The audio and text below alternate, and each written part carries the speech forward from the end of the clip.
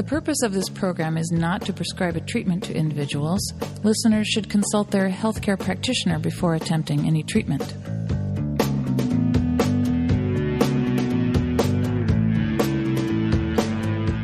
Good morning and welcome to Health Watch. I'm Dr. David Naiman, your host. Today's guest, Richard Manning, is an award-winning journalist and the author of 9 books, including Against the Grain and One Round River. His work has appeared in Best American Science and Nature Writing, Harper's, the New York Times, and the Los Angeles Times.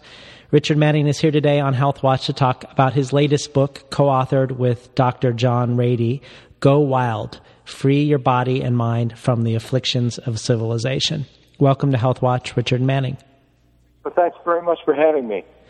So let's explain to our listeners what you mean by going wild. When I hear the term affliction and civilization together, I wonder about that juxtaposition because the first thing that comes to mind to me is increased sanitation or reduction of infectious disease or lower infant mortality. So what are you talking about with regards to going wild and the downsides of civilization?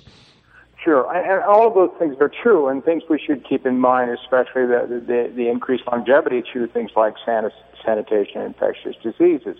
But it turns out there's a downside of that as well. But let's predate that a little bit. So if we talk about increased sanitation, that's mid-19th century.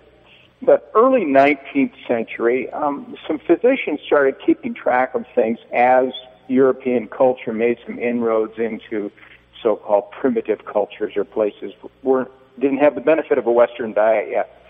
And they started keeping track of an issue called diseases of civilization. Basically, they found out that people, for instance, didn't have cancer at all, no real record of it before a Western diet showed up, before things like wheat and sugar showed up in people's diets. And that was true the world over, and it was true of a lot more things than just cancer. Diabetes, heart disease, dental cavities, all those things arrived, and people didn't have those before. And so what I'm really doing in the new book is keeping track of that and looking at diseases of civilization and that well-documented record now over almost 2 centuries worth of saying, there's downsides to civilization. And in Go Wild, you talk about some misconceptions about evolution around a lot of people believing it's a sort of a steady progress forward, and in Go Wild you argue that that's not actually true, and that in fact we haven't evolved that much genetically from 50,000 years ago. Yeah, and that's true of almost any species we can name, but especially humans, because we're long-lived and we reproduce pretty slowly, so it takes a long time for us to change substantially. But the evolution tends to work in fits and starts. I mean, it's not a gradual process. I mean, it's always happening, but there's not a lot of change. And in terms of the evolution of humans, we think of that as coming about gradually over a couple million years, and you really can make that case. But you can make that same case with a bunch of other species of upright apes, Neanderthals, for instance, which we know quite a bit about. But the thing is that humans really appeared on the scene in the characteristics we have today about 50,000 years ago, and those characteristics came together almost all at once, like a complete package, as it were. And not only did it come together all at once, it wiped out all those other species of upright apes. There were 4 or 5 of them about the time we came along as humans, and all of a sudden there was one left standing. So something pretty dramatic happened. And that dramatic thing was our design as humans, and we really haven't changed all that much. Yeah, we can cite some examples of change, but basically we're the same guy that existed 50,000 years ago. And some of the notable examples being, notable exceptions being, are some people gaining a tolerance for eating dairy products, for instance, which didn't exist 50,000 years ago, but now exists in a minority of populations today. Yeah, exactly so. And that's the example that's always cited, but that's a really interesting one. First of all, it did exist 50,000 years ago, but it existed in infants. So the gene was there for that, but in adults it got turned off. So infants, being mammals, had to be able to tolerate milk. But as they aged, they lost that ability. But as milk came into our diets with domestication, then it was to our advantage, and we got that trick. But that's a single gene trick, probably. There's probably not very much going on, and that's one of those happy accidents that we were able to tolerate milk, and a lot of people do now. So Richard, tell us a little bit about what you're arguing for in Go Wild nutritionally. I gather that you believe that the diet of humans has changed dramatically, but our genetic code hasn't, and it's created a mismatch that is causing these diseases of civilization. Yeah, absolutely. And another way to say civilization is domestication, by which we mean domestication of a few plants. And that was the rise of agriculture, and basically 4 or 5 times around the globe in the history of humans, people domesticated grasses. Those grasses are corn, wheat, and rice. And if we take those 3 grasses today and look at them, and they're botanical freaks, they're very rare in nature. But if we look at them now, they're not rare at all, and they provide something like 3/4 of human nutrition. And before domestication, which was only 6,000-7,000 years ago, it really happened 10, but not many people ate grasses until 6,000 or 5,000 years ago. And before then, they were maybe 1% of our diet. Now they're 80% of our diet. I mean, that's a radical change. That's probably as radical as humans have ever undergone. And if we look at that one single fact and the dense carbohydrates that allows us to have through those grasses, but also domesticated plants like sugars and all our sugars, those things are really responsible for the diseases of civilization.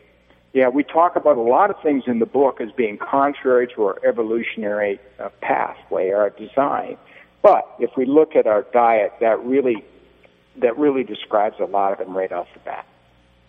So tell us a little bit about what we would be eating to replace some of the 80% that is now rice, wheat, and corn and potatoes. Yeah, it's what we did eat too, and so before domestication, it was simply going back to that diet, what we evolved to eat, what our system is evolved to tolerate. And so we get a lot of calories from those carbohydrates now, so we need another source of calories, that raw energy that keeps us going and cooking along every day, that allows our muscles to move. Most of that in pre-agriculture came from fat. We ate a whole lot of fat, and we got a lot of that from meat, but a few other sources as well. And that's it's not really declined in our diet, but that's what we need to replace the carbohydrates with, eat the fat. But beyond that, we ate a much larger variety of things. For instance, doing some sampling of the stomach contents. Periodically we read about these guys they find frozen in a glacier and they've been there for 10,000 years.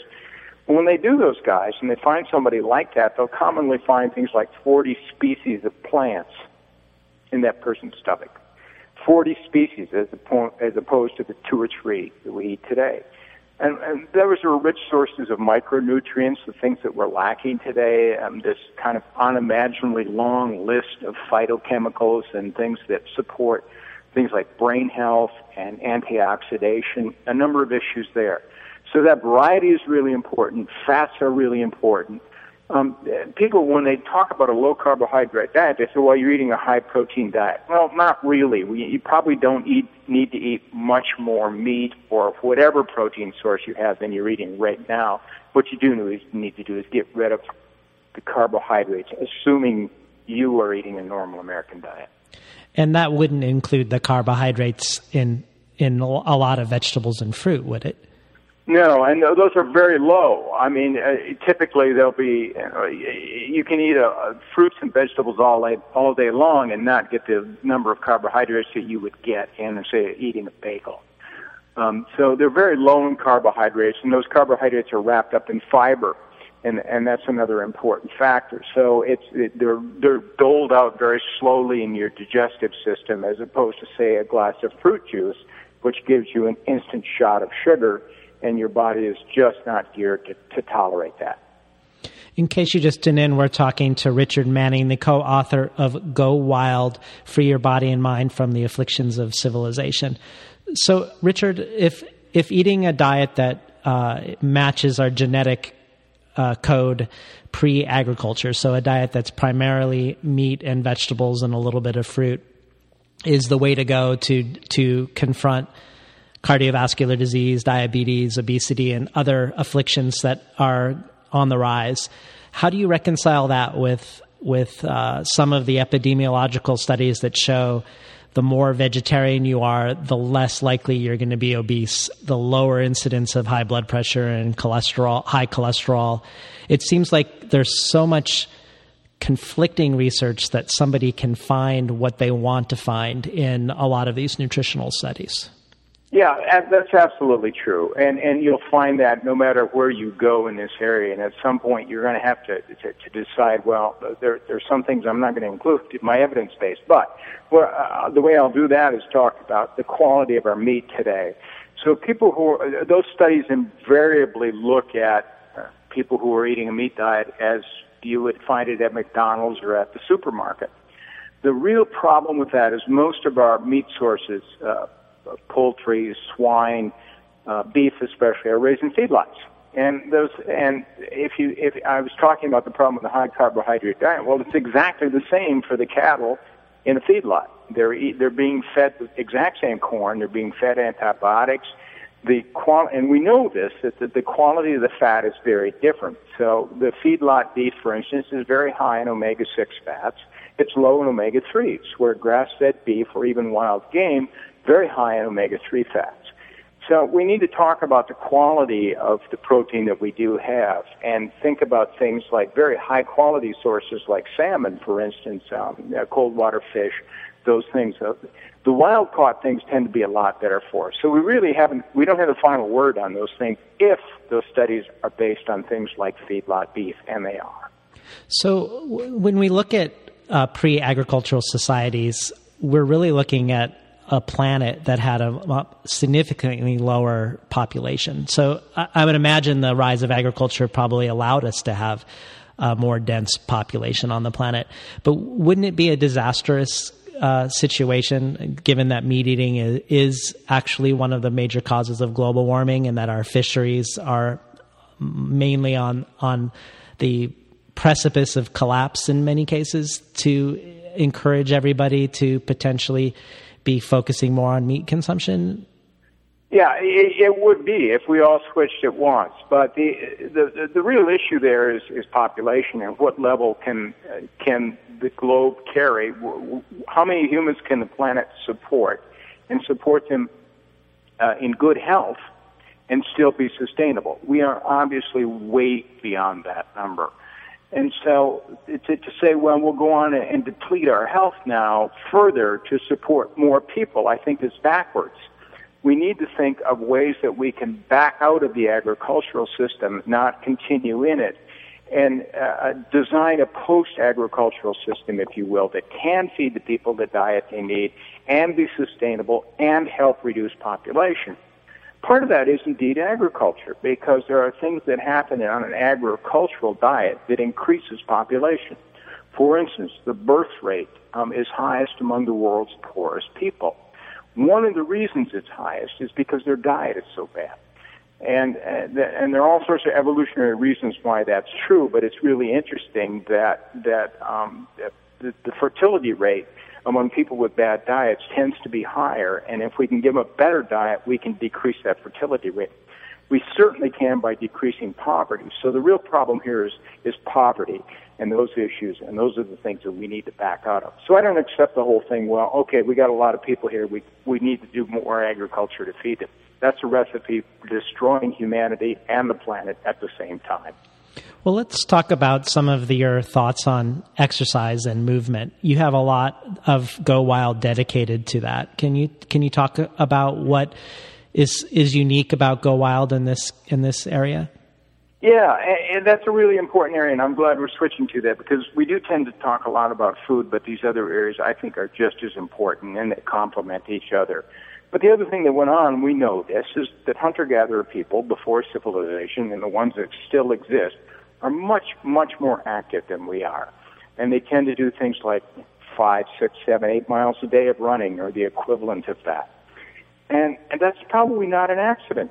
And if what we do in the book is look at that in evolutionary terms, especially as it supports brain development. And we're really big on brain development, what goes on. And we think that one of the reasons humans' brains function the way they do, and that we're so bright, and we are really we have unique brains among all species, that's obvious, but how obvious or how important that is really becomes much, much more interesting when you look at evolution. What supports those brains is movement in a huge way. And we can look at the actual chemistry of this. Every time you exercise, your body produces a chemical called BDNF, or a brain-derived neurotropic factor. And that floods the brain and stimulates growth of brain cells. And that's true in almost any animal we can name, that the more intricate the movement, the more the requirements on the brain. And so it would follow that evolution would have a way of stimulating brain growth to support that movement. And it works both ways. So the more you move, the more you exercise, the better your brain can be in some ways. And we think that's vitally important and an important message from evolution. And not only that, the nutritional benefits we're talking about in general health and improving your health come about from exercise as well as getting your diet right. Those things work together in very profound ways. Well, it's interesting how you cited some research on sedentary lifestyle actually reducing a person's cognitive skills. Yeah, absolutely. And that research is pretty fascinating stuff. And the one paper that we cite in there is actually a paper that looks at all the research. So it was done by the Mayo Clinic. It's not like it came out of any unusual place. It was mainstream science. And they looked at 1,600 papers, if I remember the number correctly here. 1,600 papers of people who had looked at cognitive ability and exercise, the relationship between the two. And specifically, they were looking at Alzheimer's and dementia. And they found a positive effect from exercise in reducing Alzheimer's or dementia, or in curing it once it happened. So both reducing the incidence of and curing it once it happened in all those papers. So it's not like one study says, it's 1,600 papers say that we can really do a lot. Same is true in depression, that we now have very good peer-reviewed science saying you do almost as well, probably better, with exercise curing depression than you do with medication. So that's telling us that deep connection between exercise and the brain is really pretty important, and we ought to take advantage of it to make ourselves better. Another really interesting part of the book is your discussion of empathy as a defining trait for the human species because of what you call mirror neurons and the way mirror neurons drive the way our consciousness is developed. Yeah. Yeah, and that was a fascinating thing, and it's something that is emerging from evolutionary science, especially in some fascinating ways. And as the evolutionary biologists take a look at humans and what made us who we are, I mean, if we look at the initial research in that and the thinking about that goes back to the 19th century, people will immediately say things like, well, we had these great opposable thumbs, we had a big brain, we could use tools, we could hunt. That's what made us humans. Well, that's partly true. But a lot of things come together to understand that really the bedrock human trait is empathy. It's our ability to get along with each other and work as cooperative units in society that far surpasses any other species. There's one very good evolutionary biologist who writes about this a lot, a woman named Sarah Hrdy. And she says something quite profound, I think, in one of her books, that she said, well, if you put any other species on an airliner and sent them across the country, they'd all be dead by the other end of the trip, including things like chimpanzees and gorillas, things closely related to us, because they can't get along the way we get along. And we're not dead. We get along. We're pretty grouchy at the other end, but we haven't killed each other. And I think that that's fascinating, and it points to a unique ability. And if we look at it, how it's mirrored in the brain, things like doing calculus or learning a musical instrument take a lot of brain power, but empathy takes a lot more.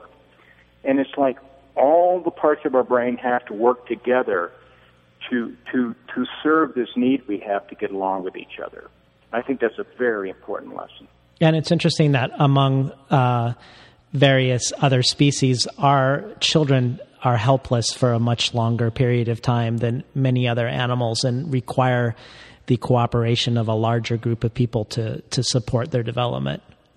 Yeah, that's absolutely defining, and we would not have gotten to the point we are. We would not be a successful species if we didn't address that. So our children would die if they were left alone at, say, age 1 or age 2, like most other mammals are left alone. And so you think about it, a deer is born, and that deer is independent within about 6 months. Our species are not independent until they're 18, 19, some people today would say 35 years old. But that places an enormous burden on our society and our people. So we have to cooperate. That's the reason we have to get along, to raise those children. But that's bedrock evolutionary requirement. In other words, if you can't raise the next generation, you're not going to be a successful species. And so if we don't meet that requirement, we would have faded out a long time ago. That's pretty important stuff.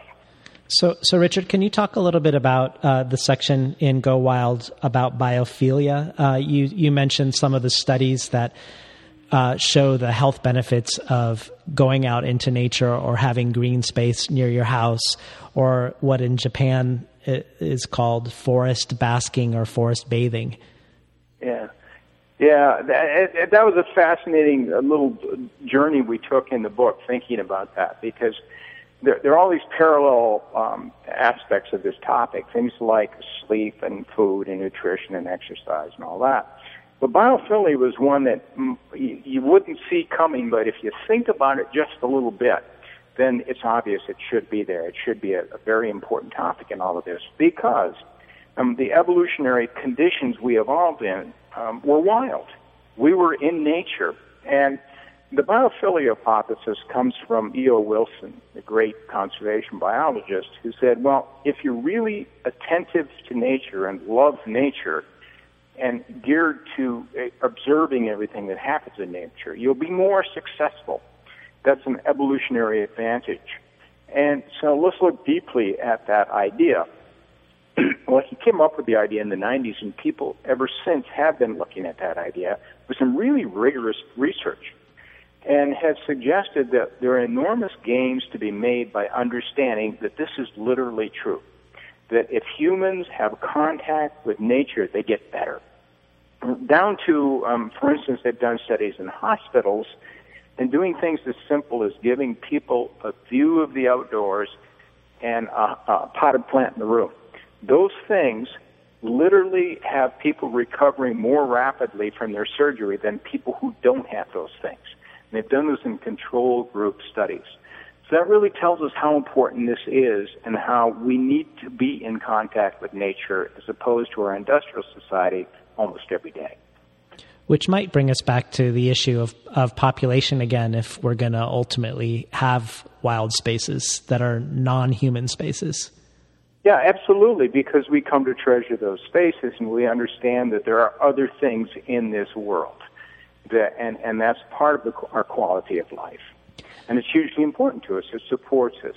It supports us in really practical ways, like reducing crime. I mean, nobody wants to live in a crime-ridden place. And there are places that are exemplary in this regard. You're in one of them. Portland is a wonderful city for understanding that people need to have some contact with nature all the time. So Portland is officially ranked as what's called a biophilic city because of the steps taken there to keep people in touch with nature. You don't have to explain that to your listeners. It really is part of the quality of life in that city. Well, I was just going to ask you about policy changes or individual changes that were suggested in Go Wild, and apparently some of what Portland's doing may be part of those. Yeah, absolutely. And I just did an article for On Earth magazine that's available online if people want to read it. looking specifically at cities and the steps that cities can take. And they really pay off in other ways. For instance, I looked at the city of Milwaukee, and their effort to put greenways there also got rid of the stormwater problem for them. So they have ecosystem services that went beyond just serving humans, and it was like a double dip, a double bang for their buck. And now it's become part of their life there. I'm sure the same is true in Portland. And any other individual solutions that you would mention for our listeners? We get specific in the book about what we have people do, and oddly enough, we do it in both of the authors' personal lives. So both John Rady, my co-author on this, and John's a psychiatrist and has been dealing with these issues for a very long time, both he and I decided we'd experiment on ourselves while we were writing this book. And so we tell readers exactly what we did and what the benefits were. And they're pretty enormous in both cases and quite surprising to us because we thought we knew a lot about this stuff. But by putting it together, we got it. But it comes down to basically low-carbohydrate diet of some kind. And people, there are popular diets now like the Zone or the Paleo diet, certainly. Those really get at it. We're not specific as you got to do one or the other. It's like you got to join this particular church or that particular church. Just get at low carbohydrate and try to satisfy your own needs. Exercise, we're very big on exercise outdoors because that's the biophilia component kicking in. But we're also we like variability in an exercise program. So in other words, we're not real happy when somebody gets on a treadmill and runs a half hour every day.